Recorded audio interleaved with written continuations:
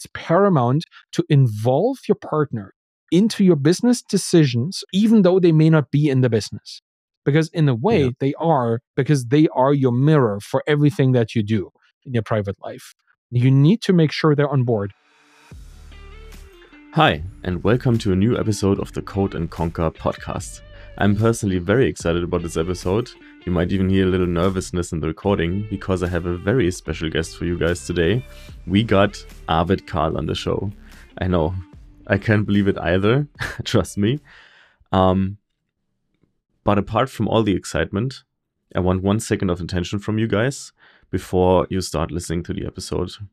We're talking specifically about mental health today. If you're struggling right now, if that is a topic that might be hurtful to you, maybe come back another time for this episode. Please take care of yourself. You'll find other resources in the show notes as well. I hope you enjoy this episode. Let's jump right in. Hello and welcome to the 9th episode of the Code and Conquer podcast. And I have a very, very special guest today. When we started thinking about this podcast, I talked to my girlfriend and said, you know what would be an amazing target or amazing goal to have is Arvid Kahl on the podcast. And I hope we will get that before the 100th episode. That was the goal. And now we're in episode 9 and Arvid Kahl sits here and looks at me and is our 9th guest. Welcome, Arvid. A very, very happy welcome from me. Thank you so much. See, you did it under 10 even. It didn't even take 100. It was 10. I'm really happy to be here and talk to you. We've been chatting so much on Twitter already. It was a very, very easy decision to come on your show. Thank you so much. You are a very big figure in the indie hacking space, so most of our listeners will know who you are. But for the few who aren't aware, who are you and how did you start your journey into indie hacking? Well, I used to be a developer for the longest time, and I worked as a software engineer for many different kind of companies, VC funded, traditional German companies building software. Like Mittelstand is what they call it, right? Like these just smallish, medium-sized businesses. Lots of software engineering in my past. At some point, I decided that was not for me anymore. I started just doing side projects with friends. Founded a lot of companies that failed horribly in the past, which was a lot of fun, a lot of learnings, I guess, more learnings than fun. But then I built a couple ones that actually did make it, and I built and sold one called Feedback Panda back in 2017. We sold it in 2019 when it had like $55,000 in a monthly recurring revenue, which was significant and still is crazy to think about. But yeah, we sold it for a couple million. That's all I can say, really. It's all I'm legally allowed to say. A life-changing amount of money is the phrase. And after that, I started writing a lot. So I'm still in the indie hacker sphere in a sense that I'm an educator now. I still run a software service business because as a writer, I needed a tool and I built the tool, and now that's a SaaS as well. But yeah, my journey starts pretty much with programming as a kid. And then I got into indie hacking back in, it must have been 2013, 2014, when I left a remote job in San Francisco for this VC funded business back in the day. And I just started a new life back in Germany. And Berlin, of all places, met a couple people, built businesses with them, and that was kind of indie-ish hacking. Germany is a weird place to do indie hacking in because you kind of don't have any funding options for indie hackers there. Like indie doesn't necessarily mean completely unfunded. It just means not kind of funded in a VC kind of way. So yeah, we found different ways to use European Union money to jumpstart a couple businesses. And we're still not beholden to anybody. But the true indie hacking thing that I did was Feedback Panda pretty much. And that was a blazing success back in 2019. That put me on the map. I got to speak at a couple conferences. I had 400 Twitter followers at that point. And I just shared all the learnings from that business ever since. And now here I am, 120 some thousand followers later. It's bizarre. I still cannot believe it. It's crazy. And because you have done so much in the indie hacking space, and of course, we would like to do like a 10-hour podcast with you, of course. No problem. Maybe we'll do a second episode somewhere. Yeah, it's a bad idea. But for this episode, we concentrated on the mental health and stress management and surviving the indie hacker lifestyle part of the business, which is like a whole thing. And you talk a lot about that on your podcast, on the videos you do outside of the podcast. And would you like to, like, we know that's very different if you're self-employed versus being in a company. Mhm. What was your mental health journey like before you started the whole indie hacking thing? Yeah, on a professional level, I had a couple ups and downs. Let's just say that, right? I went to university. I didn't get degrees because I fell into a World of Warcraft addiction for the longest Ah, time. That damn. was, in a way, that's also a mental health challenge. It opened up a lot of Yeah. possibilities. I met a lot of interesting people. I learned how to speak English fluently through playing World of Warcraft for years, like almost semi-competitively, which is another layer of stress on top of playing a game. But like it was always an up and down in that regard. I had jobs at agencies back in the day when I was still studying for that stuff, and that was pretty stressful, but it was manageable. It was just money coming in, more money than I ever made because I was building like Typo 3 PHP extensions in the day. That was like Mm. 2003, 2004, pretty early in my engineering career, and it was great. But I had this pretty sizable addiction to a video game, which isolated me socially in a way to the people around me and my family as well. But it also included me socially in the virtual community. So that was my kind of first touch point with the power of a virtualized social community, which is other addicts of World of Warcraft pretty much. And from there, I just kept trying to find jobs. And at one point through Twitter back in 2011 or 2012, found that San Francisco job, which was bizarre to me that I could get a job through Twitter. But yeah, they flew me in. They looked at me. We had a couple days with each other. I flew back. I worked remotely. It was really cool to work for such a company. But it was also one of these places where you work for 6 days a week. US Mhm. company, just recently Series A funded, finding people all over the world to work for them. Pretty intense hours, pretty intense workload because you needed to get stuff done to be scalable and all that. Led to my first experience with burnout that time, which also made me quit that job eventually and kind of retract for a couple months. I didn't do anything. I just slept for like 4 months straight, which tells you a lot. Like if a person Mhm. cannot do anything but eat and sleep for like a quarter of a year, there's something wrong, right? So that was that experience. And after that, I went to Berlin, built a couple businesses that failed. That had several ups and downs, obviously. Then I found a real job, like a full time software engineering situation, which for many years was pretty like smooth sailing for me. Like it was really a job that was a 9 to 5. I had all the time in the world to spend with family and with the people that I cared about. And then I started building side projects which added another stress layer on top of that. So that kind of increased it, which also made me quit the job eventually when Feedback Panda was successful enough that it was kind of, hey, I'm making more money on my side project, but I spend more time on my real job. Like how Mhm. does that work? Right? The pressure of that. So and then obviously indie hacking itself, like building this business was extremely stressful, probably one of the most stressful times of my career, like being the only technical person in a startup that supported 5,000 customers and being almost the only person to talk to them, like one of two people. That was bizarre. So there was an extremely high level of anxiety and stress in that regard, and led to a second episode of burnout just around the time when we were selling the business, fortunately. And ever since then, I've been very, very conscious, both of my own mental health and the topic of mental health in the public discussion, which fortunately I get to talk a lot about at this point, being very prominently placed in the community. So whenever I feel like it, I talk about imposter syndrome. I talk about burnout. I talk about all these things that all of us feel all the time. And finally, I get to actually push people to confront this as a problem. So I feel fortunate that you have me on your show today to talk about this and not just about random indie hacker stuff, which is also Mhm. nice, but this topic that gets so severely under discussed. So my journey, as you can tell, is a pretty, wild ride.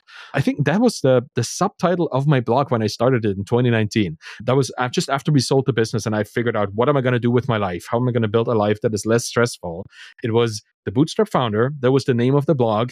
And I Mhm. think the subtitle in my mind was the emotional journey or the emotional roller coaster ride of a bootstrapped founder. That was what I wanted the whole blog to be about, like the ups and downs, the roller coaster that it is to be an indie hacker. It never really made it in the subtitle, but that was my mental model for what the blog was about. And I think half of the articles that I wrote in the first couple months were all mental health topics. If you go through the list, you will see a lot of them are touching stress and anxiety and burnout, because that was what my life was like at that point. You can kind of see it became less in the middle, and now that I talk about it more, it becomes more again. It's quite a journey. How about you? Like, what's your journey there? Yeah, usually I don't talk as much on the podcast, but this is a topic where I will like do a short content part myself. Yeah, I had very close encounters with burnout. I can remember parts of my job where I was also just eating and sleeping pretty much. So my journey is a little different from yours because I haven't really gone into indie hacking full time yet.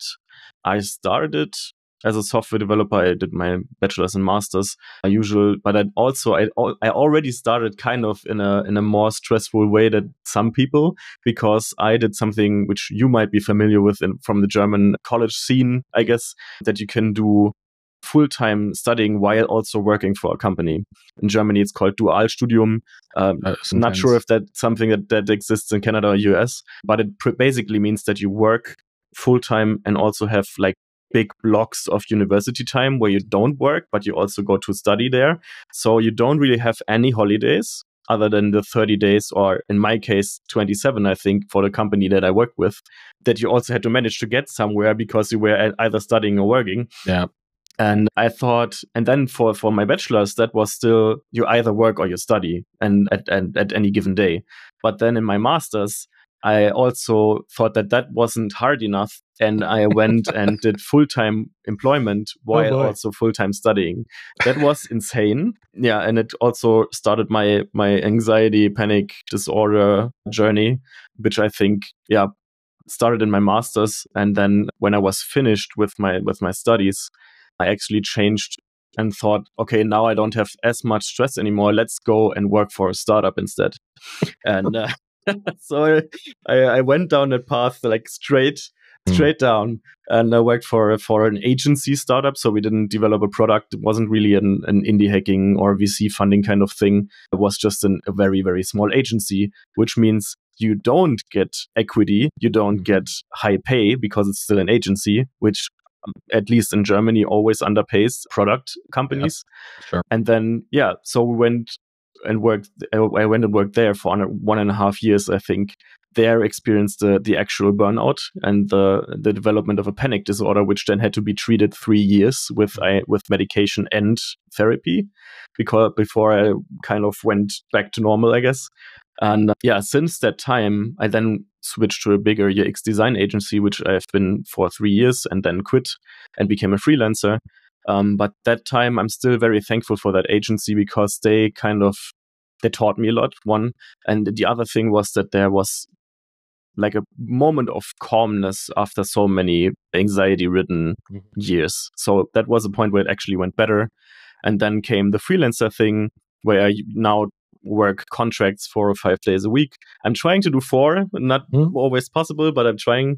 German companies don't really like 4-day work weeks, and not even for freelancers. But yeah, we're trying to get there. I'm now getting into things like mindfulness, meditation, stuff like that, and trying to, on the other hand, talk a lot about anxiety issues, panic disorders, which are far more common than people think. And yeah, mental health, like we do right now. That's pretty much my journey. I'm also trying to include this more in the content that I'm pushing. Yeah.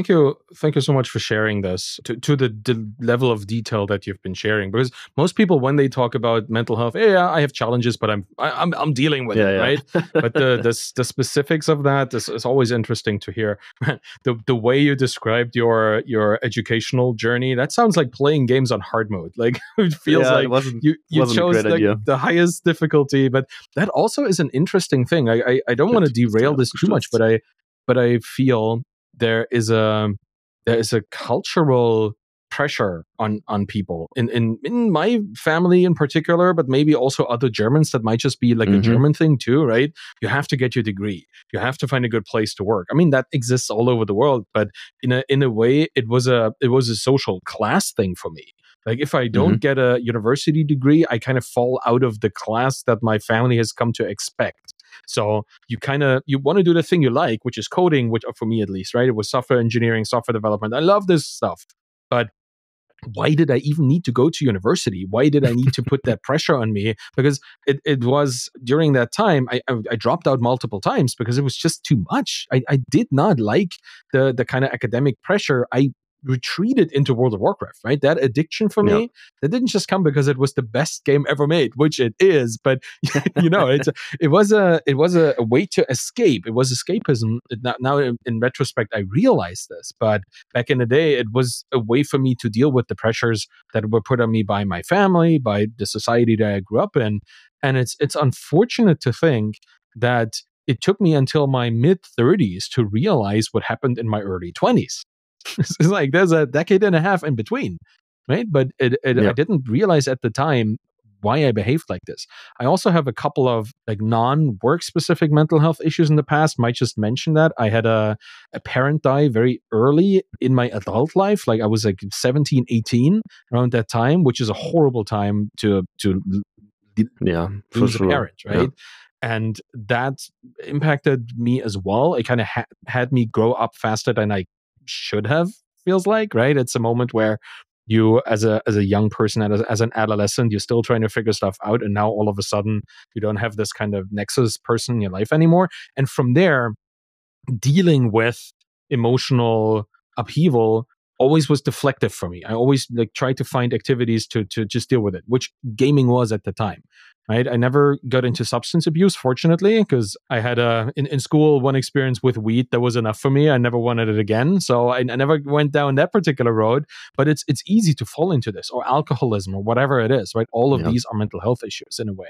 So having this personal, very early life, I guess, or early adult life experience, that set the tone for how I dealt with other things. And it took me a decade and a half to understand how I coped. Because for some reason, I didn't have any psychological help at the time. Like other than my family, but nobody thought I would ever need to see a psychologist or a therapist about this, right? Which is an important thing to mention right here, right now. Therapy is a way. Therapy is an important way out of like anything, and it's even if you're not in something, therapy is a way for you not to get into it.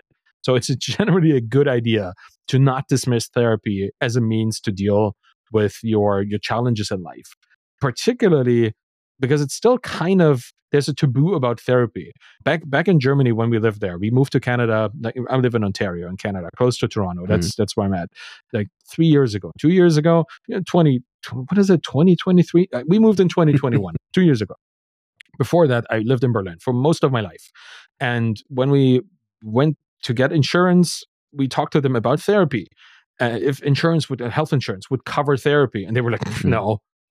That was the reaction. The reaction of my health insurance company, which was a private health insurance company for that matter, right? In Germany, that means you have the dual system. You have like the one that the government provides, and you have private. Private is more expensive, covers more things. But even the private health insurance did not want to cover therapy because they felt like that was a pre-existing condition or something like that. It was really, really bad. I was like, if there's still a taboo, if there's still a stigma around even using therapy to better yourself, to be a more productive worker, or to live a healthier life, wow, that is still a problem, apparently.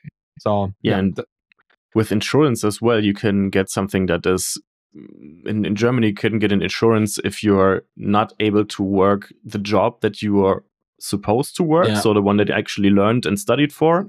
There is an insurance for that which will pay you monthly if you can't do that anymore. For example, if an auto worker who actually works on machines loses his hands, he can't work that job in any capacity anymore, so he gets a monthly payment for that forever. And one of the biggest issues with this type of insurance is that if you have ever seen a therapist in your life, they will never cover therapy anymore. So not even cover therapy, they won't pay you for a psychological issue later in your life. So for example, I had a therapy session before for something, and then 10 years later I have this insurance, and then I get depression. It won't be covered because the reasons in their head is this person went to therapy in the past, so it's very likely that they go again, and so we don't cover that, which I think is absurd. Because people that have actually gone and said to themselves, I have an issue that I can't solve alone and not with family, or friends, they actually went to a professional and said, I need help and I need therapy for something. And then you get burned by the system for that, which I think is absolutely insane. Yeah, for sure. Like the system rewards you to suppress it. That's the problem. Exactly. Right? Yeah. And generally, you can probably extrapolate this statement to most systems, right? Health insurance is one of them, but even your employer does the same thing. Like, unless you have an employer that actually cares about you, which is not often the case, right? Because they care about whatever margins or investors they need to actually pay money to. But if you even if you have an employer, they will still only at a certain point jump into action. Everything else is for you to deal with. And often that just means you suppress it to not stand out, right? The tall poppy syndrome. You don't want to be the one that stands out above everybody else so that they can get cut at some point. It's horrible. It's a problem that I think we just have to solve from within the community, because we cannot expect the institutional systems around us to actually solve it for us. Yeah, no, they won't. They're trying to, right? They're trying to reform themselves. The governments are dealing with this more. They have institutional systems that now at least talk about it, right? It becomes more of a mainstream conversation. But before the other institutions actually follow pace and do something that is in our interest, we kind of have to at least bring this topic up more and more and more, so that people don't fall into this self-suppressive state, right? Where they just keep it all in. Don't even talk to their partners about it, which is another thing we should talk about when we talk about indie hacking, hopefully at a later point, right? Involving not just your own mental health in this, but the mental health of the people around you, which is that was also something that I noticed in my own journey as a founder, is that my mental health was pretty important, but so was the mental health of the people on my team. Which is, in my case, was just my life partner, Danielle, my co-founder and girlfriend at the time. Now also girlfriend and here, right? Post exit girlfriend still, which is great. She's still there, yeah. She's still there. Still have a great life. And we also have a puppy, which has probably been one of the most mental health boosting additions to my life, but we can get to that too. The mental health of the people around you is pretty significant. And your own mental health is very important for them to be able to continue having theirs. So in indie hacking is solopreneurship, but solopreneurship doesn't mean you're alone. It just means you do things by yourself. So those are two very distinct things. Yeah, exactly. And then there's also the question of, when you start indie hacking, it's pretty much what you described earlier. It's just you have a full-time job usually, or maybe you're a student, then the situation is a little different. Yeah. But most people start their indie hacking journey in nights and weekends. Right. And that's tremendous. And then there are people which I have the utmost respect for, which are people that do that and also have small children. Yes, I don't know how they do it, and I think let's talk about this, because I think this goes into the direction that I was trying to go to just now with the partner and the social fabric that you're in. Like, the moment you have a job, that's already pretty stressful, like 40 hours a week or however much that is. Like, for most people, it's not 40 hours. It's like 44, 45, overtime, weekend, you're always spending time on your phone, looking at work emails, that kind of stuff. That counts as work time, right? If you add your screen time, which is likely somewhat work related, to your 40 hours that you clock in and out, you get to like 45, 50 hours a week. That is already a lot of time that you spend on somebody else's stuff. Right. And it doesn't leave your mind, particularly for us as knowledge workers. If we're a designer or a developer or a writer, like, I take my work with me wherever I go. I go to the store, I go buy some stuff, some food. I'm thinking about what I'm going to write about today. Or I'm thinking about how I could edit this particular part for my podcast or whatever, right? It doesn't stay in the office. I take it with me, which, as I'm working from home, has been a challenge too. Like, making space for work and making space for not work. Like, I have a room that I'm in most of the time where I work. And once I leave this room, I try to leave the work behind. Doesn't always work, but just for my own sanity, and that is definitely a mental health problem, I try to keep the work located in this room and to not like take my laptop up to the kitchen or whatever. I'm in a basement, right? So I'm just pointing upstairs because that's where the kitchen is. I could have my laptop there. I could work from there, but I choose not to. If I work, I do it from here. And that allows separation of concerns in the house. I close the door. This is my workspace. I open the door. You're invited to come in and interrupt me. There's rules about this too. And that also, it just allows for expectations, for realistic expectations around the distinction between work and non-work. And that gets super hard if you add a side project, because now you have work. If you work from home as a software developer or something, and you have a side project, and you have a dog, and you have children, and you have a partner, like these are 5 things that you need to juggle all the time. And they all happen in the same space. Like, no wonder the pandemic has caused us to go like crazy, almost literally in some cases, right? And I mean this not to be disrespectful to people with mental health issues that border on like insanity or any other kind of clinical thing. Like these things, they make our mind, they confuse our minds. Like that we are in a place where we're supposed to be professionals and caring partners and, like parents and adults all at the same time. It is really unsurprising that this has been very frustrating for a lot of people. And just like you, utmost respect to anybody who juggles not just a job, but a job and raising human beings, which is probably one of the most complicated things you could ever do, right? Even rocket, like what I call it sometimes, it's not rocket science, it's rocket surgery, because I love this phrase, right? It's not brain surgery and not rocket science, so it's rocket surgery. Even that is probably easier than juggling the mental workload of raising human beings and being there for their needs, and being professional, and being a caring partner, and being a loving person to the people around you, and a strong person for work, and a strong person for your partner. All of this, man, just thinking about it makes me anxious. And we haven't even talked about free time, right? You still have maybe hobbies. That is another thing. No, that doesn't exist. That becomes a thing too, because you need a place to recover, not just from your work or from stress. You need to recover from this situation where everything else is also there, right? I think it's unsurprising that people retreat into that most men, and that's my personal experience as one, they just want to have a cabin in the woods where they're alone. Right? That's kind of the and I think or just have a garden somewhere that they can go and just snip a couple trees or whatever, or grow a couple tomatoes, or that's that kind of primal instinct to be alone in nature. That feels like it's a compensation for all the societal pressures that you have. Mm-hmm. And this also exists for women, obviously, right? But I'm just talking from my own experience here. Most people that I talk to that are in this situation, they just want to get out. Every now and then, they only need 10 minutes. They only need 15 minutes or whatever a day to just reset, but they need that.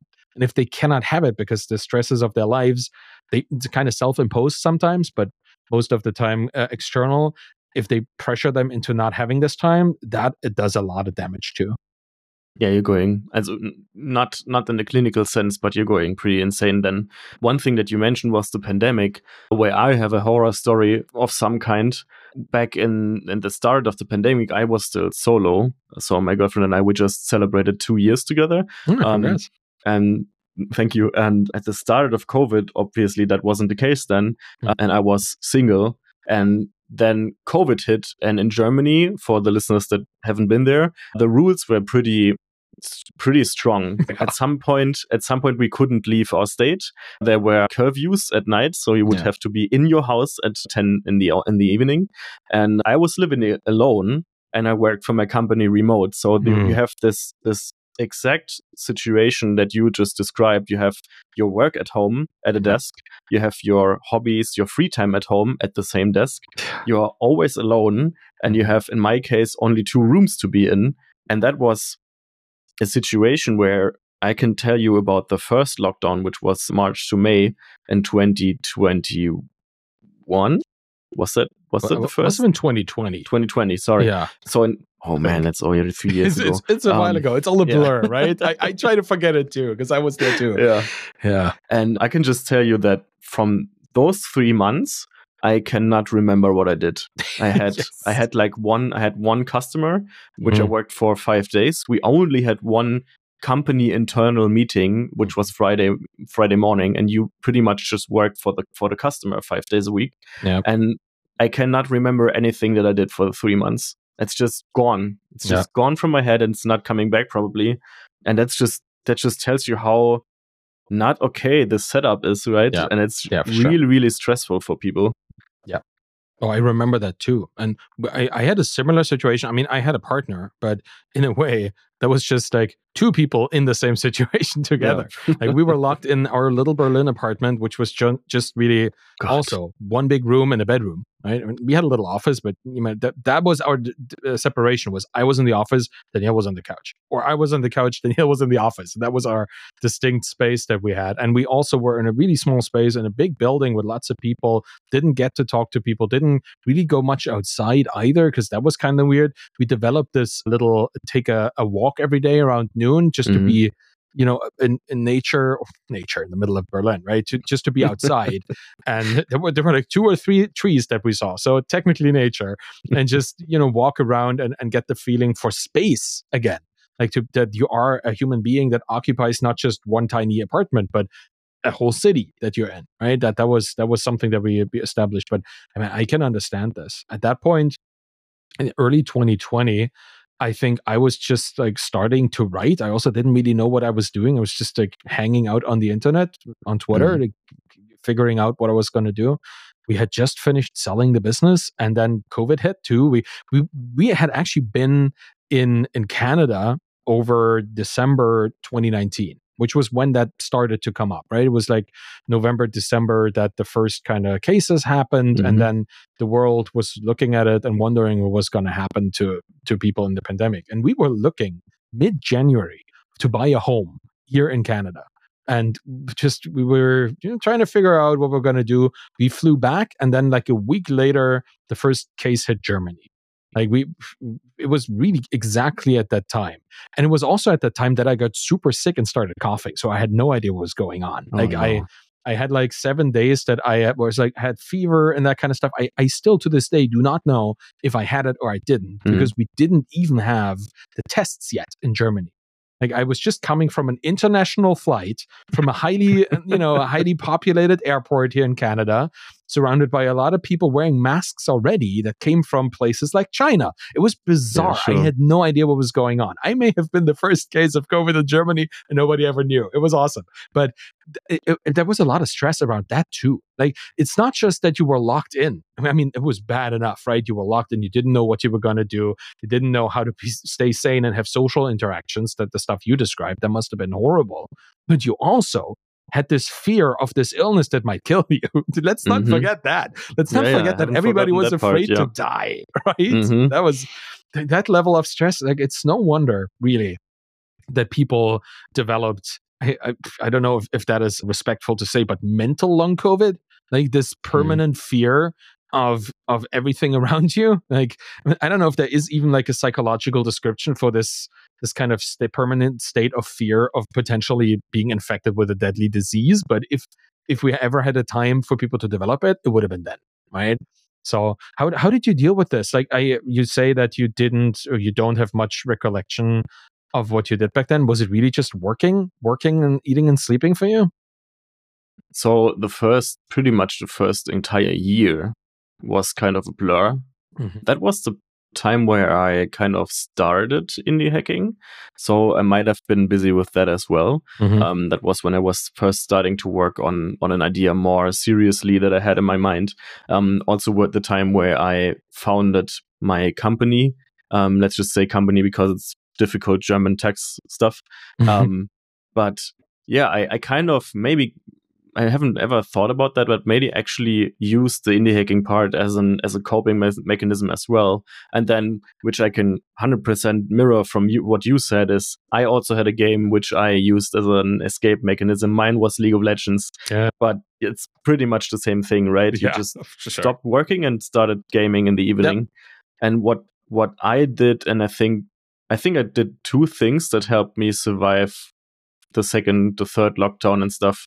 The first one was that I also started walking around a lot. And being in a smaller town, I actually saw trees on my way. Oh, well, congrats. Yeah. Also did some photos. Wow. And I think that helped. I think that helped a lot. And the other thing was that in November of 2020, people started talking about the next lockdown. And I was like, I can already see that the situation won't change until April. Yep. And I already thought about getting a pet in the summer. So in November, I actually looked up a local, what's it called?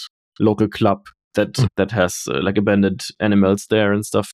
Yeah. And I went there. I looked at a very, very stressed cat that was abandoned by their owners, and now she lives with me. And we had a winter full of problems and issues that we had to fix with her because she was not confident at all. She basically lived in my bathroom cupboard for 2 months, I think, and we had to, like, every little step that she became more confident, showed more in the other rooms and stuff. It took months to get there, and I think that we both, sounds a little too pathetic, isn't the right word in English. It sounds a little very emotional for me now, but we kind of needed each other in that situation. She needed a new home and someone that she can trust, which she obviously couldn't before. She was a very, very fearful cat in the beginning. And I needed someone to not be alone again for 5 to 6 months. Yeah. And now she moved with me to the northern part of Germany, and she's still here. I just closed the door so she can't interfere with the podcast. But usually, is she curious? Does she want to join? Does she want to all the time? Yeah, you can't record a podcast without closing the door here. Cute. That's nice. That's really really kind of you. First off, it's a pretty smart move to get a living being to join your space. And I think a lot of people did that. A lot of people got pandemic pets, like they called, and that has caused another wave of abandonment, like post-pandemic. Yeah, it's a little difficult. Yeah, the pandemic puppies, they have done a lot of positive work with the people that they were with. Ours, we got her last year. She's a year and a half old. So we waited until after the pandemic to get a puppy for some reason, but it took us a while to acclimatize to Canada in the first place. So that was kind of what stopped us from this. But it's really nice that you got a kitty. And I'm glad that your cat like grew to enjoy your presence and to be with you, as that's the whole point of having a pet. I think a pet like that's something that I want to talk about too. Like, we got our dog. Her name is Biene, which is German for honeybee, for anybody who does not speak German. With her, I think I have found my mental health coping mechanism number one. Like, my first and highest, most impactful mental health coping mechanism is that dog. Because she, like me, has as her love language just physical touch. Like, that's some people have like acts of service, then they have gifts, or there are 5 love languages in a certain kind of framework. Physical touch is mine, and words of encouragement. No, she doesn't speak, but she shows me, right? Like, if she wants to cuddle, I want to cuddle. We have a little cuddle in the middle of the day, even when Danielle is not here or something, a person to be with. The dog has that function, and then she also gets me out of the house, which as a fairly lazy person, I tend not to do. It's just something that that doesn't come naturally to me, is to walk and stuff. I just do things, and I'm very computer focused because that's what my life has always been, looking at a screen, doing stuff that is cool and amazing, right? So I tend to sit and do things, but the dog needs to be walked. She demands to be walked, like very physically demands that. So I walk. I listen to podcasts on the way, which gets me other people's perspectives on whatever, right? I listen to a lot of indie hacker podcasts, a lot of Harry Potter and Star Trek podcasts, because I'm kind of a nerd, but that is part of my journey, is to listen to other people, to even if they are parasocial relationships through podcasts, which most social media based relationships are, right? You know a person more than they know you. I'm on the receiving end of a lot of this, being pretty present on Twitter. A lot of people know a lot about me, but I know very little about them, which is unfortunate because I would like to, but at scale, it's just impossible. So even though that happens, it is still a relationship, right? It may be a fictitious one, but it is something that our, let's call it animal mind, like our very basic human need of connectivity and connection with people, that fulfills that role. A pet does, and listening to podcasts does. And the dog is the perfect combination.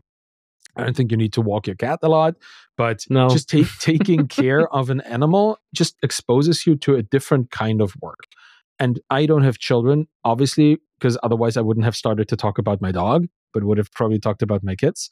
But I would assume that also is a way to not just be caught in the professional work thinking all the time, which you can easily get caught up in. Like, particularly if you are working a full-time job, and you're then starting to do side projects as an indie hacker. You're always between two professional worlds, right? You're doing your thing, or you're doing the thing that you really want to do, which is your own project that generates wealth and opportunities down the road.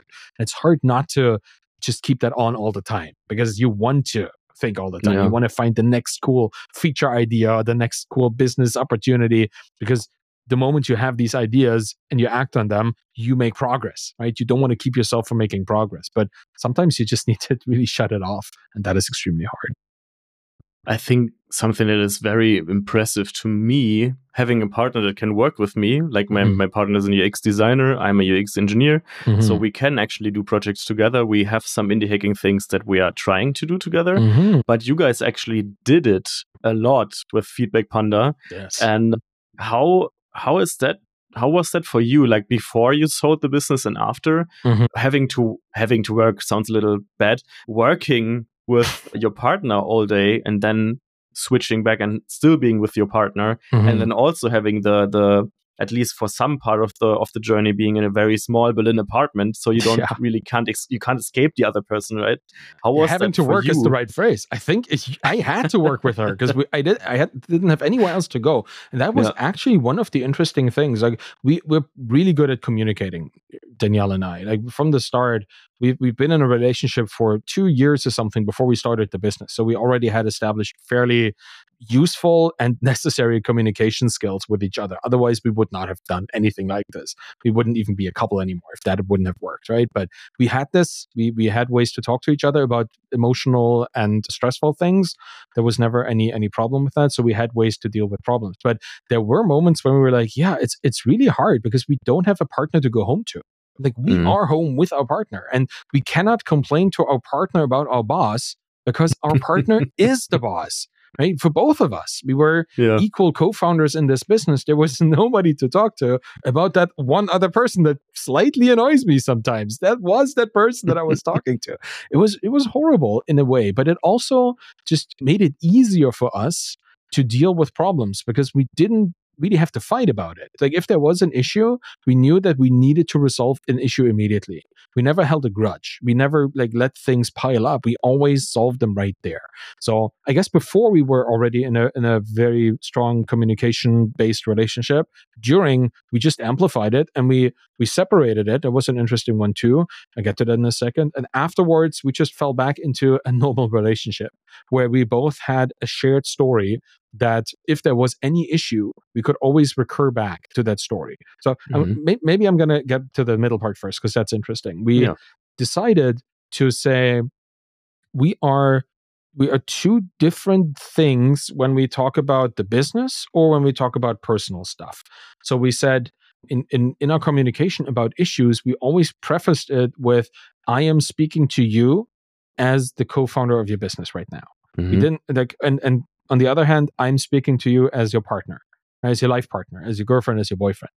And that preface made it very clear on how to interpret the thing that followed, right? Because if you say, I'm speaking to you as your boyfriend, you're spending way too much time on the business right now. That means, spend more time with me. I want attention. But if you say, I'm speaking to you as a business partner, you're spending too much time on this particular feature. It's like, okay, there's a prioritization conflict in the organizational problem that we're currently dealing with. We need to reorganize this. Let's have a little meeting. Let's figure this out, right? That preface for the same thing that you say makes a whole lot of difference on how you interpret it. And it leaves less room to speculation, and that leaves less room to confusion.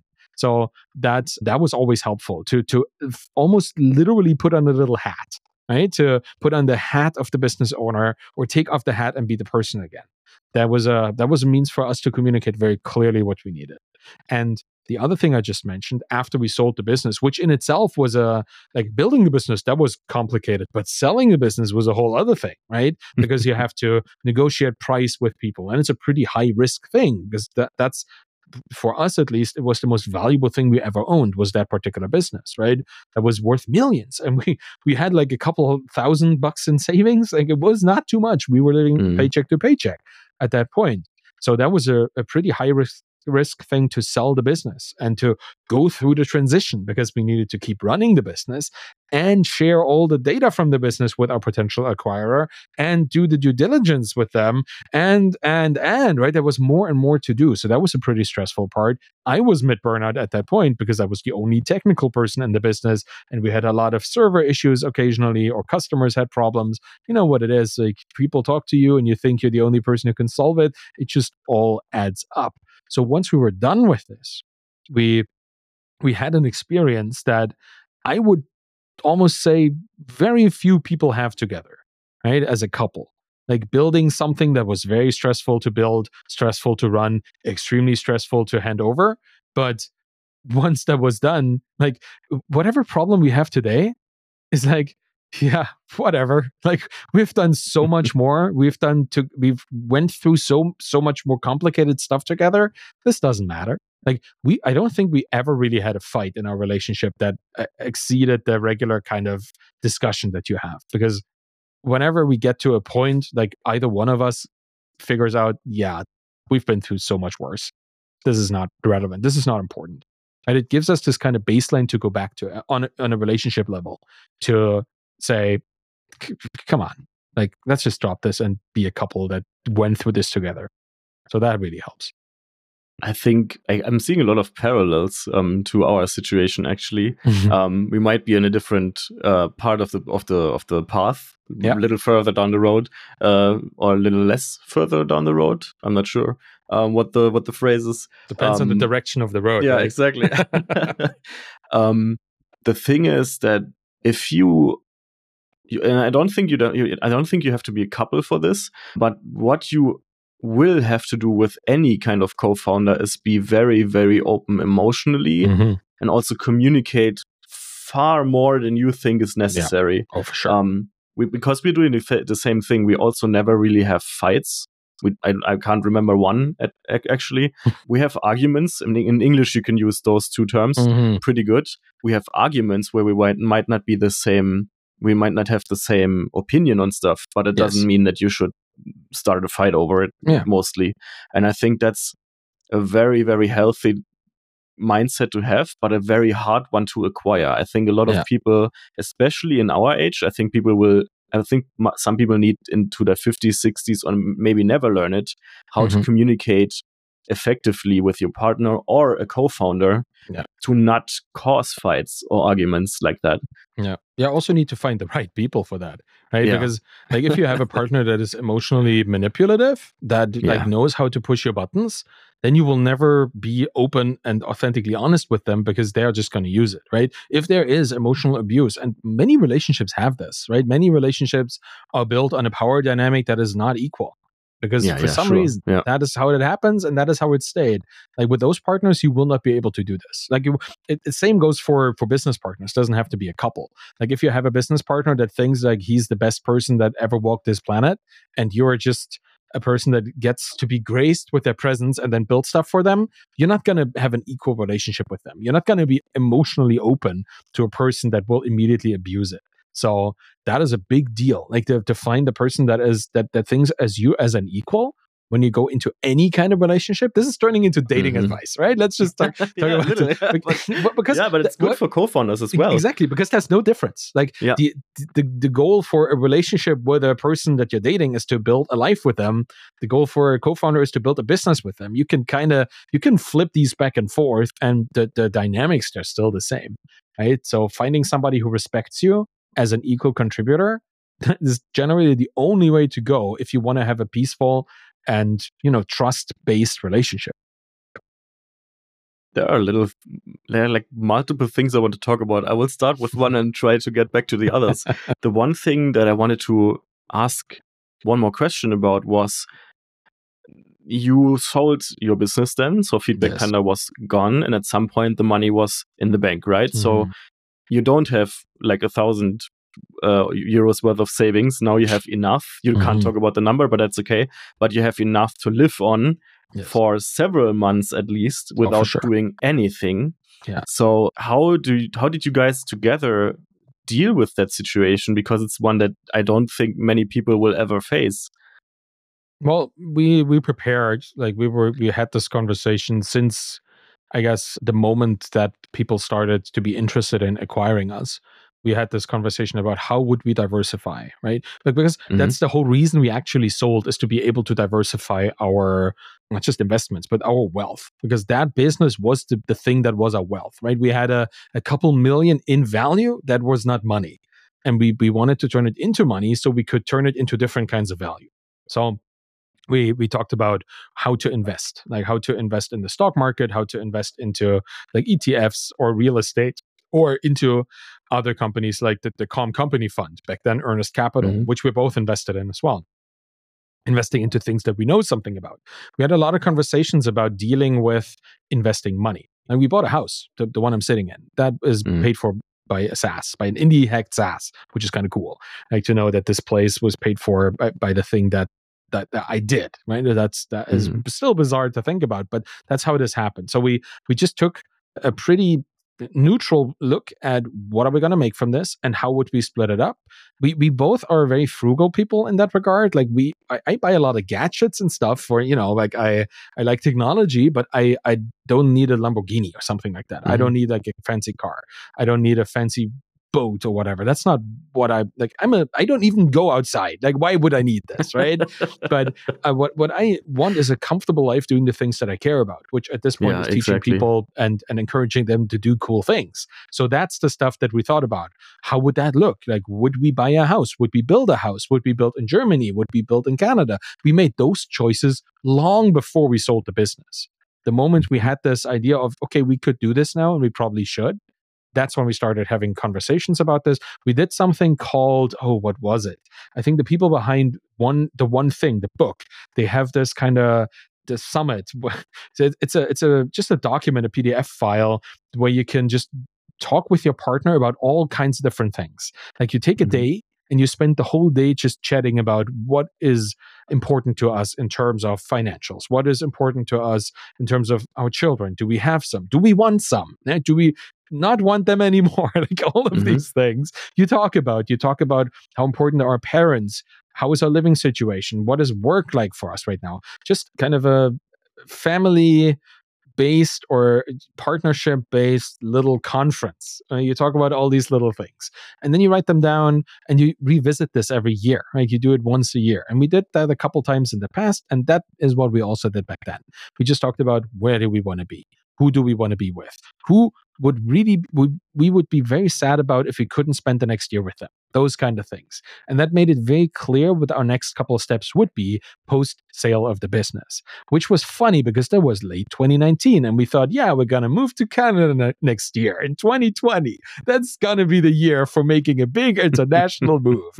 I'm going to get my visa, right? I'm going to get my permanent citizenship there. That's going to be easy and not going to be delayed by a year at all. Like all of these things were planned at that point, but we had a plan forward. We had a very clear path that we made up at that point because we are planners, both of us. So that helped. And I kind of have to imagine this because it didn't happen to me. But I would think that still, or with the stress of the sale and stuff, is there a part? I know that you did a video with, his name doesn't come to me right now, the founder that also sold his company for 200 million to Paddle, I think. Yeah, Patrick Campbell. Exactly. Yeah, Patrick Campbell. When in discussion with him, I remember that you said that, or he said that he didn't really think he was finished then, Yeah, and he thought about building the next thing. man, isn't that so bizarre? Yeah, $200 million. and Yeah. you didn't get $200 million, but you got enough money that you didn't have to do another thing. What like, was there a point after the sale that you just went, okay, now I'm just doing nothing for a month? Yeah. On purpose or not? And how did that change later? There was this weird moment where I thought I could get back into World of Warcraft. I can tell you that. That was bizarre. Like I thought, now I'm going to spend my whole life playing World of Warcraft. And I did it for like a week and it was like, I don't know what this is. Like it was the least fulfilling thing I ever did. Probably, and in retrospect, like that's kind of also where I understood just how hollow this was as an activity. Because nothing against World of Warcraft. It's a wonderful game. And if you play it consciously, actively, and you have limits, it's great. But I used to play it as a coping mechanism. And I didn't need that anymore. And I found that there is not much purpose to play a game like really extensively if you don't need it to kind of fill a void, right? And I did have a void, but I just filled it differently. The game itself did not fulfill this. Like the game back in the day, it gave me purpose, but I had found a much better kind of purpose, which was serving people. Right? Playing a game is a very selfish act. You let the game kind of like fire all these new the things in your mind, all these kind of Neurons. you get the neurons, not the neutrons, the neurons, and you get all the dopamine and all these things, right, from playing this game. But I had found something that has had much deeper meaning to me, and that was just being somebody who helps people get from A to B, right, which is building a business effectively. And the game just did not fulfill this. So I was in a void at that point, which was kind of a passion purpose void. I didn't really know what to do, but I quickly found it in writing, very quickly found it in writing. Danielle took a bit longer. Like for her, she's a trained musician. She's an opera singer. So the whole software as a service thing kind of came more as a surprise to her than anything else. For me, it was always on the path. I knew what it was, but for her, it was just completely out of left field, is what they say here, because that apparently is a baseball metaphor that we now need all to know. But, it was very surprising. And she was trying to figure out, well, I've done this now, but I'm actually a musician. What am I going to do? Right. So it took her a while to find it. She's now an audio engineer. She went into that particular direction, but it took her a couple of years to get to that point. I found very quickly that writing was my thing, which to a software developer is actually not that surprising. You're writing every day. You're just writing for machines. You're not writing for people. But once you figure out that you can also write for people, you're already typing, you're pretty good at that, so might just as well. That was a pretty easy thing for me to get into, writing, and that filled my purpose void much more. But yeah, there was this moment where I just thought, they're gonna do nothing, gonna play games. Did not do it for me. I needed to find something where people, it's kind of selfish in that way. I needed something where people needed me to be there, and like for them, right? Started the blog, I started the newsletter, and then later the podcast, and then the YouTube channel. All of this adding more and more reasons why people need the thing I do, so that I keep doing the thing. It's an accountability thing for me. Told you I was lazy. I needed people to tell me, hey, write this, because otherwise I probably wouldn't write it. And this is now, I think today, I just earlier, an hour and a half ago, I recorded episode 253 of my podcast, because I know that tomorrow somebody will want to listen to episode 253, so I better record it today. So that's how that works for me.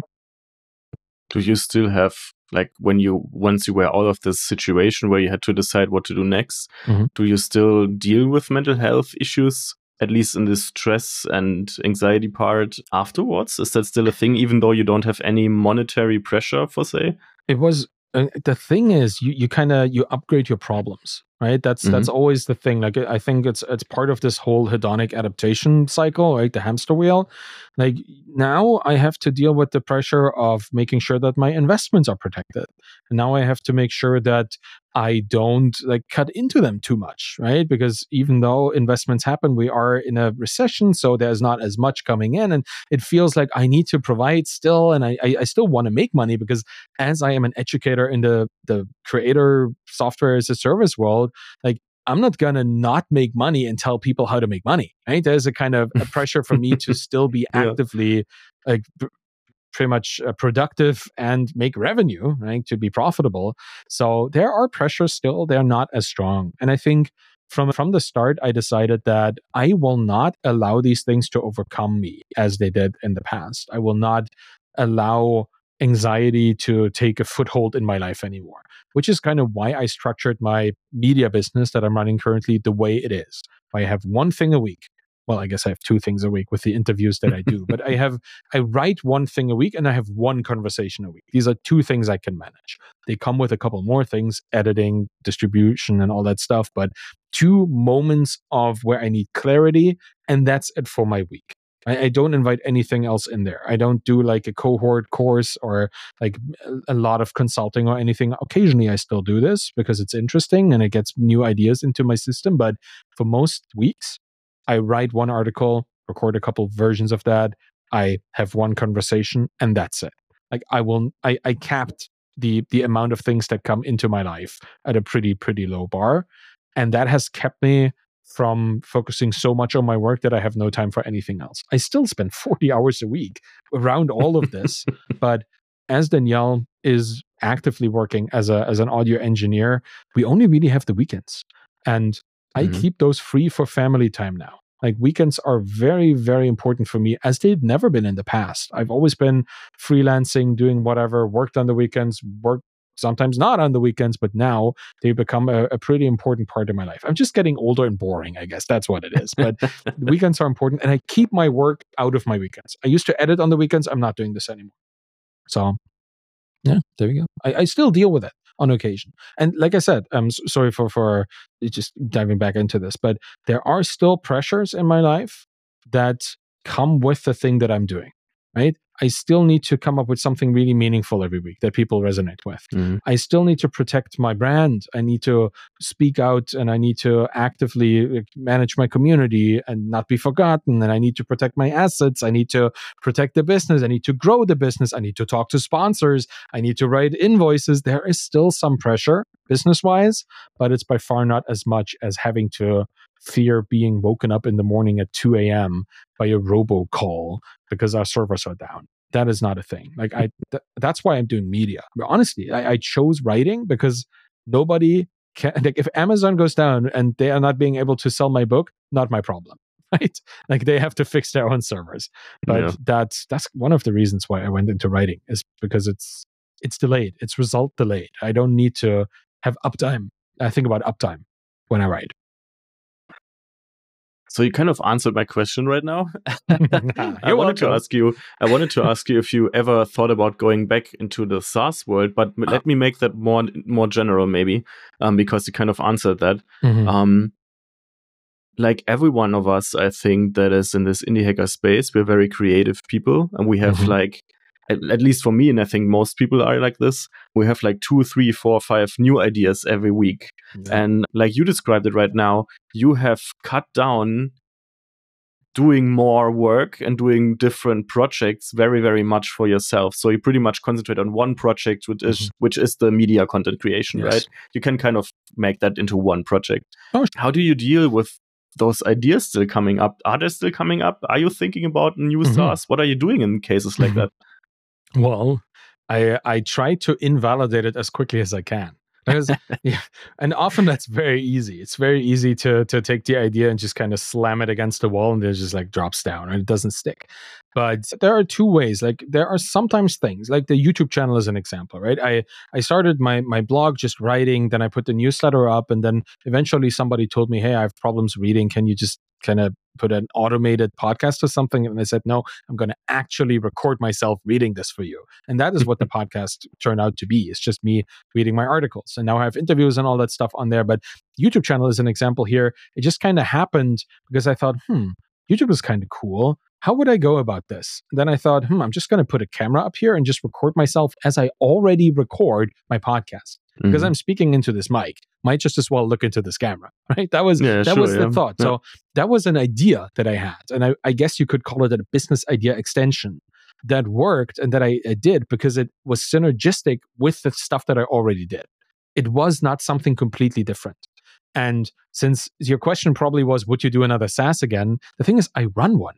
I have a software as a service business called Permanent Link. Permanent Link. Right? I can remember nobody now, really knows that because the idea behind Permanent Link is I wanted to see if I could build a profitable, super laser focused, complete business that doesn't constantly require me to build stuff. And there we go. I think the last code push I did for Permanent Link was like 4 months ago, and it was a little bug fix that I did. And the last one before that was like 6 months before that. I think I did 2 code pushes in a year. This thing has paying customers. It runs all the time, 24/7. It has not had any outage in 2 years at this point because I set it up to be really simple, to not have too many things going on.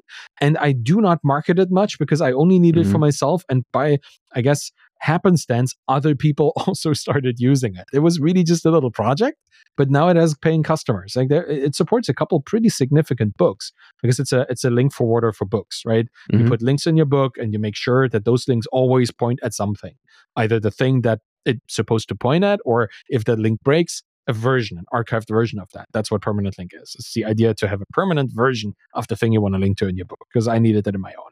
And I have many authors now using it for their books. I don't market it at all. I don't think I've ever sent a cold email anywhere about this thing, but people pay for it. And I run this as an experiment to see, A, can I still run a SaaS? The answer is yes. And B, can I build a SaaS that is so passive that I don't need to think about it? And that apparently is a thing as well. And now, if it breaks, I will still get my call. But the likelihood of that after 2 years of running uninterrupted, because it's running on the world's most superior technology, Kubernetes. But yeah, it's a pretty oversized thing for a tiny project like this. But it's just on the cloud. Somebody else is dealing with it. Right? That's how that works for me. So I am running a SaaS. It's just not the kind of indie hacker, very public, massive marketing sales kind of thing, because it doesn't have to be. That's one of the benefits of having had an exit. I don't need to chase the dollars here. I can just build it as a project. But if the answer to this would have been more from the perspective of somebody who did not have an exit, I probably still would build a SaaS. Mental health issues, now I know at least what to expect. And I would be able to build it more with other people. I would hire much earlier. That's one of the things I didn't do with Feedback Panda. Didn't hire somebody to help me, even though I should have. And I would scope it differently too. My time, mostly. My development time, my customer service time. I would time box them much more. I used to let them all kind of flow into each other, which meant that I couldn't really balance anything, right? Because, you need to be in a flow state to code. But if somebody talks to you, it pulls you out, you need like half an hour to get back in. And then like 10 minutes later, somebody else talks to you again. Like I would be very much more protective of my time at this point. But I probably still would. Like, I don't know. I would just build it in a way that would not need me to be there 24/7. That would be the difference this time around. I think the creation of this new SaaS, and sorry, I forgot. I actually knew that you had the SaaS. I just forgot it again because I read about it and I was like, oh, that's a great idea for something that you can just build and it doesn't need updates all the time. Yeah. It has this one feature that actually people really, really need. Yeah. And I thought that's a really good idea. I think what also kind of that's an undertone that I'm hearing. Maybe it's not there, but it feels for me like a fun project as well. Like something where you went, I need this, but I also want to have a little fun with it. Yeah. And it doesn't have to be so serious because it doesn't have to make money, right? Yeah. It's just going to solve my problem. And I think what we as an indie hacker community have kind of a little forgotten, or we're not putting enough importance on it, is that indie hacking projects can also just have a fun focused approach. Yes. Doesn't mean you never make money with it, but I think a lot of people come into the bubble, especially now, and are like, I want to earn the biggest MRR as fast as possible. That's the problem. Yeah. There's actually like, should you really start with the goal of making a lot of money, or should fun be the first part?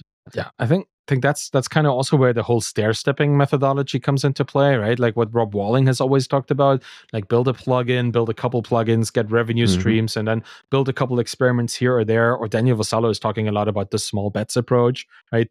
Build these little things, see if you like them, if you like working on this, and if it takes off, and if not, you can cull it at some point, and if it works, you can focus your energy on this.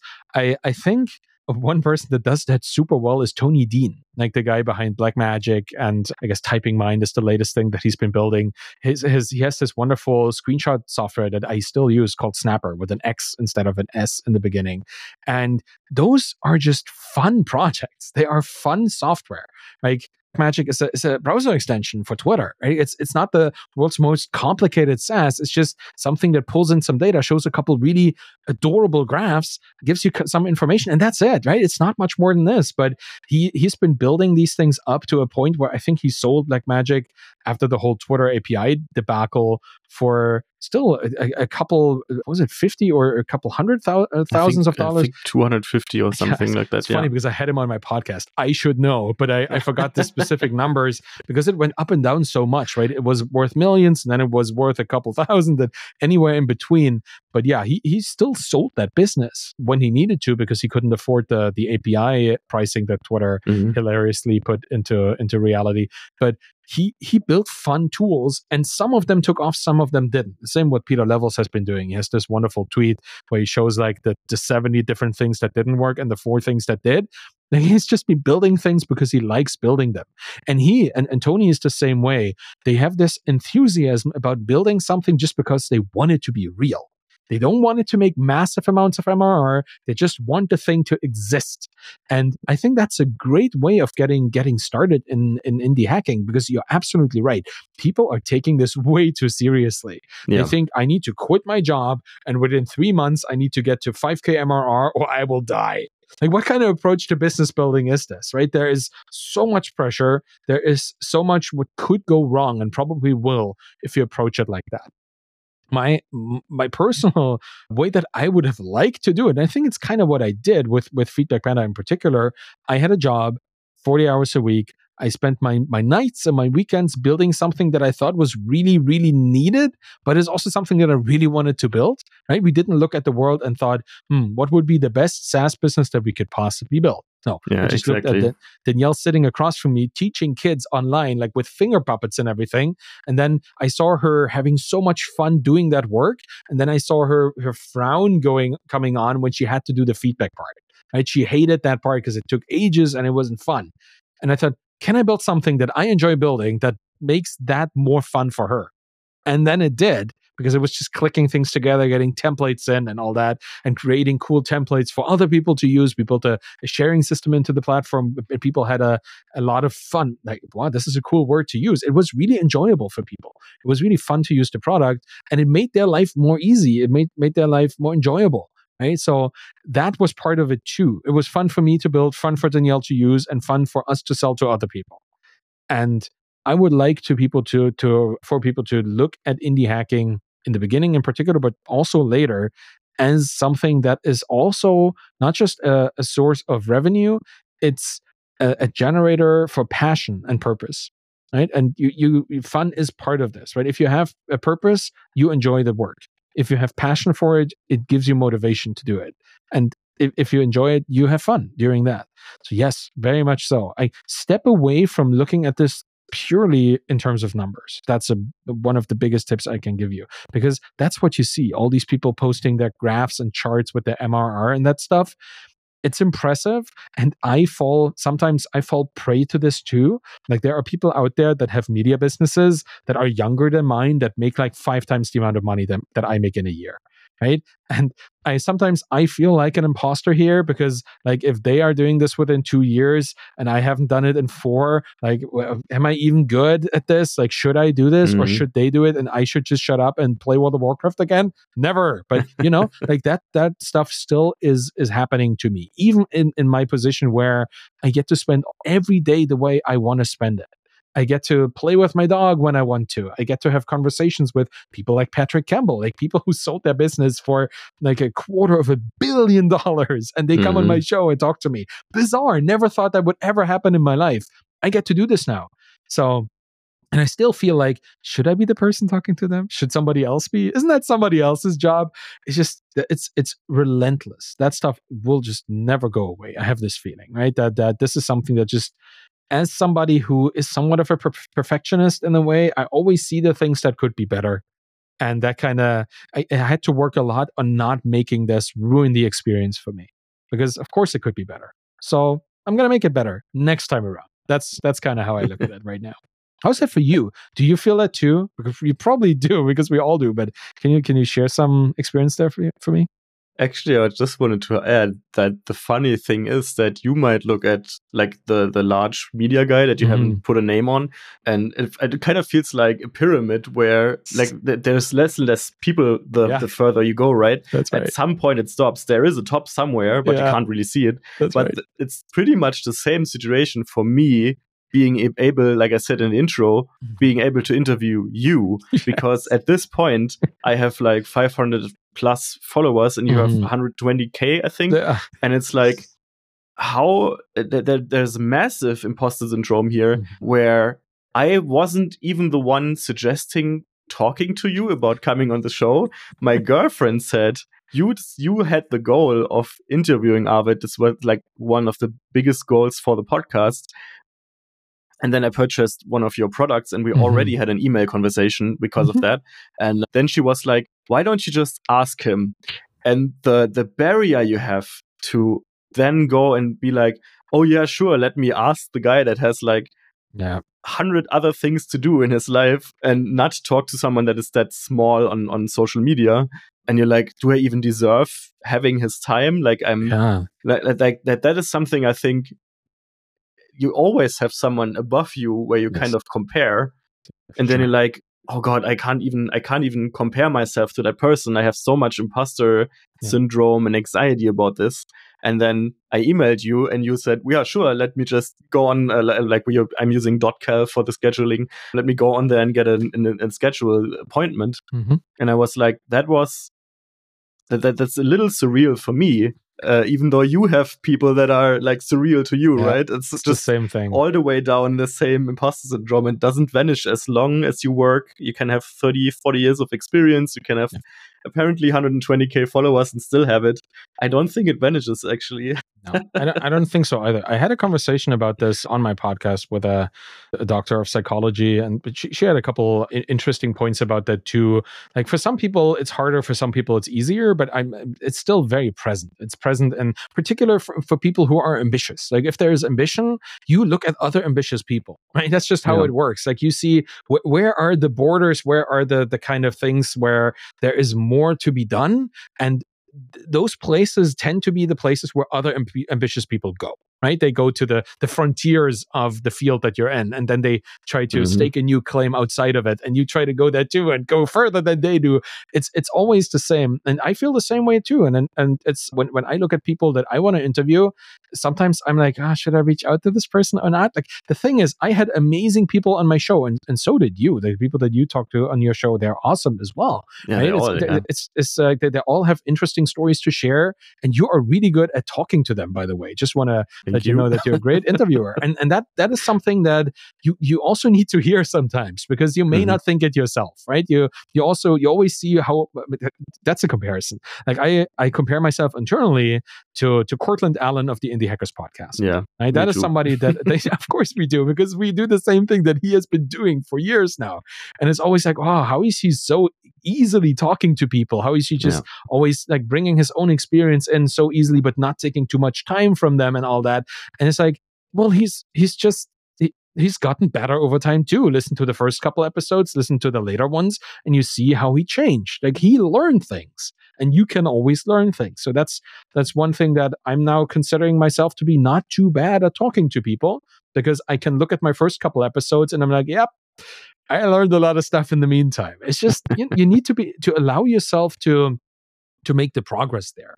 And you also need to allow yourself to consider yourself to be in the same league as those people. So I'm glad that your girlfriend told you to talk to me. Tell her she's awesome, because she sees something in you that you may not see in yourself. And that's one of the biggest problems that we have as solopreneurs. We don't have that mirror much outside of us, right? If you're in a team, people see how cool you are. And if they're smart about it, they will tell you about it. But if you're doing all of this by yourself, like you are the only person in the whole world that thinks as much about you and your work as you do, obviously, right? Nobody else cares.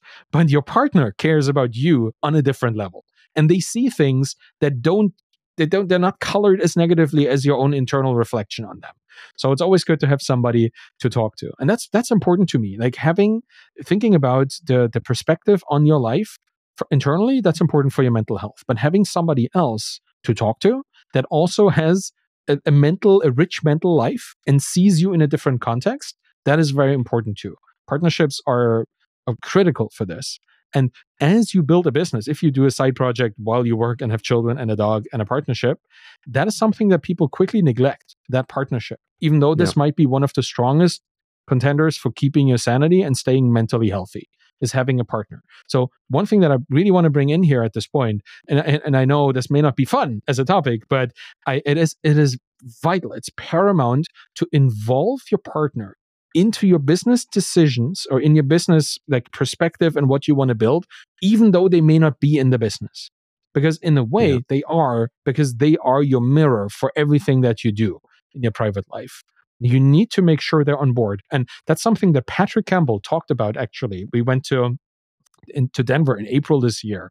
There was a microconf, the microconf US, and he had to talk before mine. I was there with a mental health talk. I gave a talk about my own experiences in Feedback Panda, and I got people to talk to each other, which was awesome. There's a Startups for the Rest of Us episode where Rob Walling and we talk about that event. It was really cool. And Patrick had to talk before mine, and he talked about selling ProfitWell to Paddle for 200 million and a couple of frameworks that he found along the way. And he kind of said there are three distinct ways of building a business. One is like hypergrowth VC, the other one is kind of you're somewhere in the middle, and then there's indie hacking. And all of these three different ways need three different kinds of partners that you need to be with if you want to keep them. Because indie hacking, that's fine. You can kind of, you find a partner that is supportive of you, but they don't have these massive aspirations. But if you go to VC, you need a partner that is completely supportive and allows you to be this crazy involved for a short period of time while you scale and spend all your waking hours just on this business. And I guess somewhere in between, there are other ways. Like he was just talking about the importance of having somebody who's aligned with your journey. And that's what, even for indie hackers, it can be complicated. Just want to make sure this is clear, right? You can, with side projects and all that, have a pretty sizably complicated life.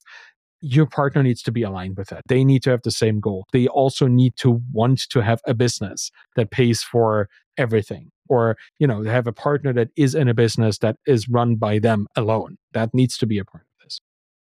I think one tip I have there, and that's a concept that we're doing all the time in our relationship. That's relationship advice again, but I think it's also good for founders, but more so if you have to talk to your partner about your business, and if you have to if you're living with a partner and you have a business like an indie hacker business on the side, something of a concept that we're using is the me time, you time thing. So, and the we time. So you can always communicate stuff like, I need some time for myself to think about either the business or not think about anything. I just want to play World of Warcraft, or I just want to go for a walk alone because I need it right now. And that's me time. And in that time, you can have your you time. And that is something that works very well, as long as you also balance it with the other part, which is the we time. So like you already said, weekends, right?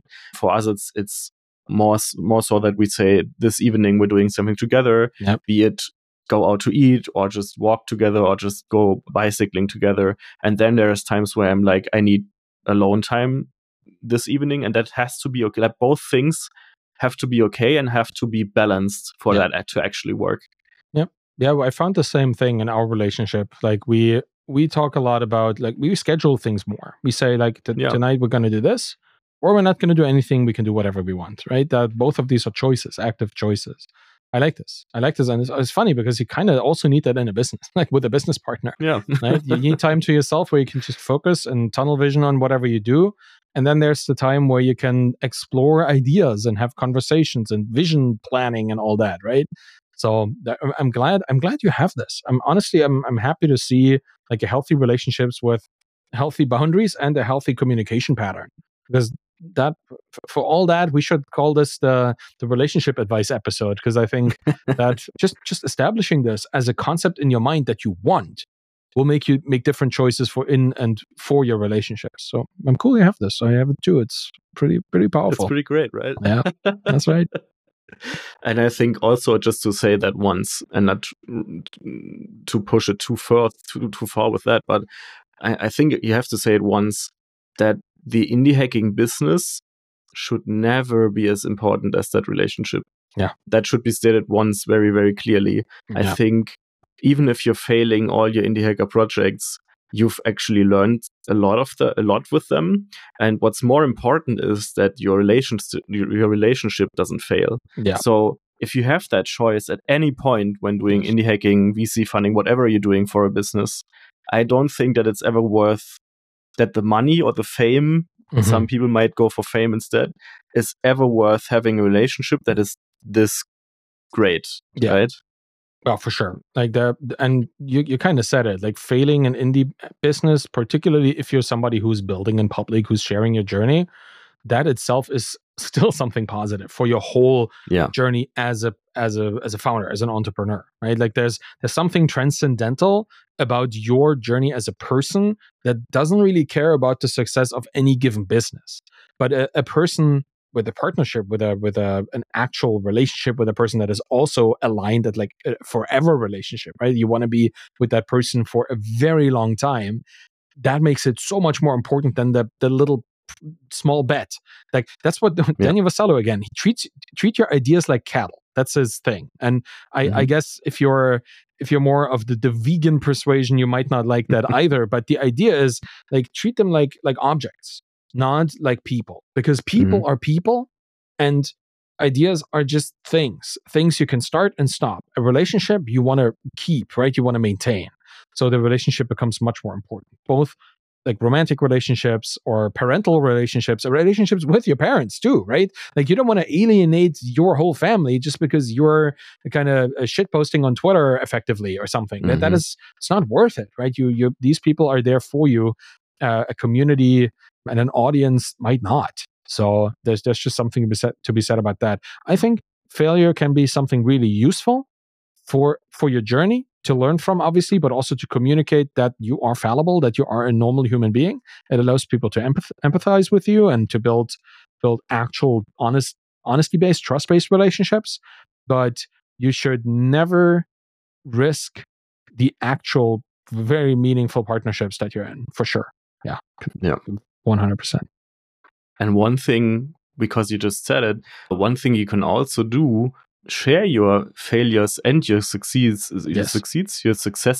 with the people around you and also with your family, even though they might not be invested in your journey, in your career journey, so to say. My family knows that I'm interviewing you today. So I was very excited about it and I shared it. And I think sharing this and getting it out of your own system and getting some feedback from outside and also getting feedback on your failings, right? You can talk about your failings on Twitter. Sure. You can see what other people failed with, and making this, like getting it outside your system, I think is what I wanted to say, is very, very healthy also for your mental health, if we're going back into our actual topic. For sure.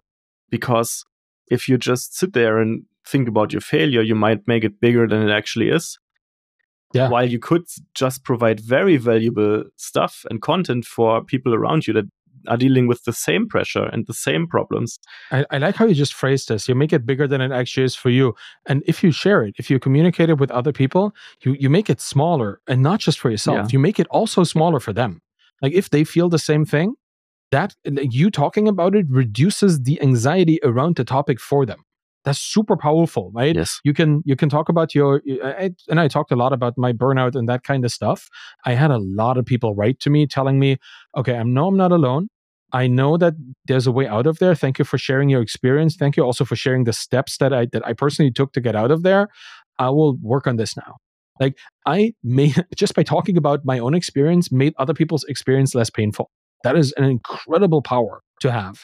And if you can do that, even just with one or two people, you're already doing a lot of good in the world by sharing your own experience. So 100%, like it reduces your own anxiety because it just puts it out there. And the thing is, if nobody reacts to it, like if people see it and they say, yeah, sure, that's also a good sign, because then, yeah, sure, okay, that's just how it is. Okay, now we go on from here, right? That's how that works. You just make progress and dealing with it and overcoming it and preventing it from happening another time in the future.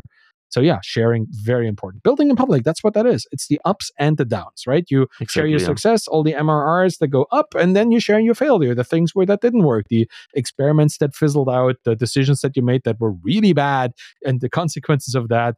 Like, it's nice to have a story that is not just, and I did this successfully and did this successfully. Like if you if you go to a job, you apply for a job, you have your resume, and all of them are just successes. Like, how realistic is this? Nobody believes that is your full lived experience, right? They know it's just a cherry picked stuff.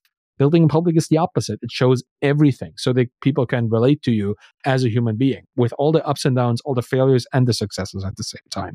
So yeah. And I also think that those are the bigger learnings than successes. Sure. I mean, success is a pretty big learning, right? You should not forget that it's really cool to succeed. And all this talk about sharing failures and stuff, we should also really just mention that it is fine to also be proud of your success. right? Yes, You don't have 100%. to just talk about the bad stuff. But the learnings coming from a failure, I think they're more helpful. Like if you know what to prevent or what not to do next time, I think it's better than thinking that, oh, if I do this exact same thing again, I'm going to be successful again, because that's likely not going to happen, right? So it's more actionable to have something that didn't work that you can tell people about than something that did work, because, the survivorship bias and stuff is pretty strong in most things. Also my stories in a way, but I try to not just talk about the successful stuff, which is what we talked about now for an hour and a half. I'm really happy that we got to chat about this topic so extensively today. Usually it's just a side note, but this was really a pretty strong case for talking about mental health. Thank you so much for allowing me to do this. Yeah, and also talking to you, I thought maybe I should talk about this more on Twitter again. I did for some time. I made a little small project, a Notion template, which looked at mental health for teams. But I kind of dropped that, and I think I should do that more again. Yeah. Oh, for sure. Like anything you can put out there to help people with this. Well, and that's a great opportunity because you can talk about what goes into the template. You can talk about the template. You can talk about why the template exists, and then see people actually use it. I think that's a great opportunity. Yeah, for sure. Yeah, it's still a product that's still on Gumroad. That's one of the very passive ones that I don't really put much effort into. Well, indie hacking, right? We try everything. So exactly, something has to stick at some point. Yeah, that's right. We have two finishing questions usually for the guests. I'm very excited what you will say, because I feel like you will not say AI for the first question, because I don't see you there right now. Not you're interacting with it. You also had some content with it, but I'm going to post the first question and see what you answer. What are you excited about right now? That can be either technology, work related, or not. Funny. AI is the thing that comes to mind immediately. Like, I For most love people, the potential of AI as a force to help me do the things that I want to do by myself. Not sure if that is a clear expression. As a writer, that's my example, right? I write a lot. And I love what AI can do for me as a research assistant. I hate what AI does as a writer. AI is horrible at writing. Like the things that come out of ChatGPT, no matter how convincing they are horrible writing. They're just not good. But if I ask ChatGPT a question and I ask it to give me 5 different opinions on a topic, it will give me 5 wildly different opinions, 2 of which I will never have thought about before. That is powerful. Like the potential to speed up research, reflection, idea generation, all these things, that is what this technology does extremely well for me. And that's what I'm excited for, to see this more integrated into the workflow of creatives. Because it's just like having a person, it's a super smart and super dumb person at the same time. It's really, really funny. But if you know how to ask it questions where it's smart, you get great results. If you ask it anything else, you get the world's most dangerous answers too, right? Because it's wrong on occasion, most of the time. I consider ChatGPT to be the world's most effective gaslighting engine. Like it just tries to gaslight you into believing that it's right, which is mostly not. But if you use it not for fact, but for contemplation, for thoughts, for ideas, it's spectacular. So that's what I'm excited right now, to see it more integrated. And what I really want to see it more integrated in is the devices that we use on the edge, like my phone. I want it to be on my phone, not on the internet. I want it to be on my phone. That's where I want it to be. And to have something like this follow me around. The phone itself is already a spectacular piece of technology. The fact that we can access everything, like literally everything, from the palm of our hands, if it's charged with USB-C, like if it is there, we can have it. And to have an AI system, a thinking thing, something that is almost like a human that is thinking, present with us without needing to be connected to anything, that is the future that I'm looking forward to. Like all these sci-fi movies where they have these little smart drones flying around them and stuff. That's where we are. Like we have this. It just doesn't look like that. It looks like ChatGPT. Yeah, we only have the internet connection left. That needs to be removed pretty much. Yeah, not for long. Like these things are so powerful, and the devices that we have, they are also very powerful. The chips that are embedded in these things, the neural chip or whatever, the A18 chip that Apple has been putting in there, super powerful machine learning stuff that happens on there already. And the device itself has a lot of storage capacity. So, hey, the embeddings, they'll fit in there too at one point. That's going to be massive. It's good. That is like the fact that somebody will have a device that can tell you answers to everything without you needing to be connected to a global network even, although you probably want to be for it to be accurate and stuff, but still, that you have somebody or something, it's not a person, like that is a very interesting future. And I still think that we're very, very far in the beginnings. Sure. We can't think about what will happen in 10 or 20 years with this. No, that's for science fiction authors to figure out at this point. Yeah. And then the last question, which is a very big ask for you, and I recommend everyone that they check out Arvid's YouTube channel or their podcast, because there's so much information. But the question is, what's one lesson or advice you would give someone starting the indie hacker career? We talked about it a couple times. Start with a side project. I think that's the most actionable one. Don't quit your job and go into indie hacking and take it super seriously. We talked about this, right? Like, start side projects if you can. Like, if you have the capacity to run multiple little things. And sorry, now I'm just adding advice. I know it's not the one thing, but use the technology for these things. Like, if you're a software developer and you build, like, I don't know, Python apps or whatever, use Python to build your little thing. Even though it may not be the perfect choice for your side project, use the thing you already know.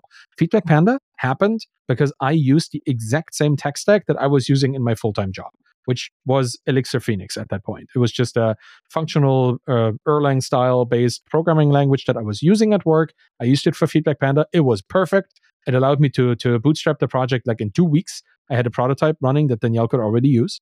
And it made selling it a bit harder because, like, nobody is an Elixir developer, but the company that acquired us, they hired their first Elixir developer. And then they acquired more Elixir projects because they now had an Elixir developer, right? We brought something to them as well. Use the tech, build small side projects while you're in the safe haven of a full-time job, and go from there.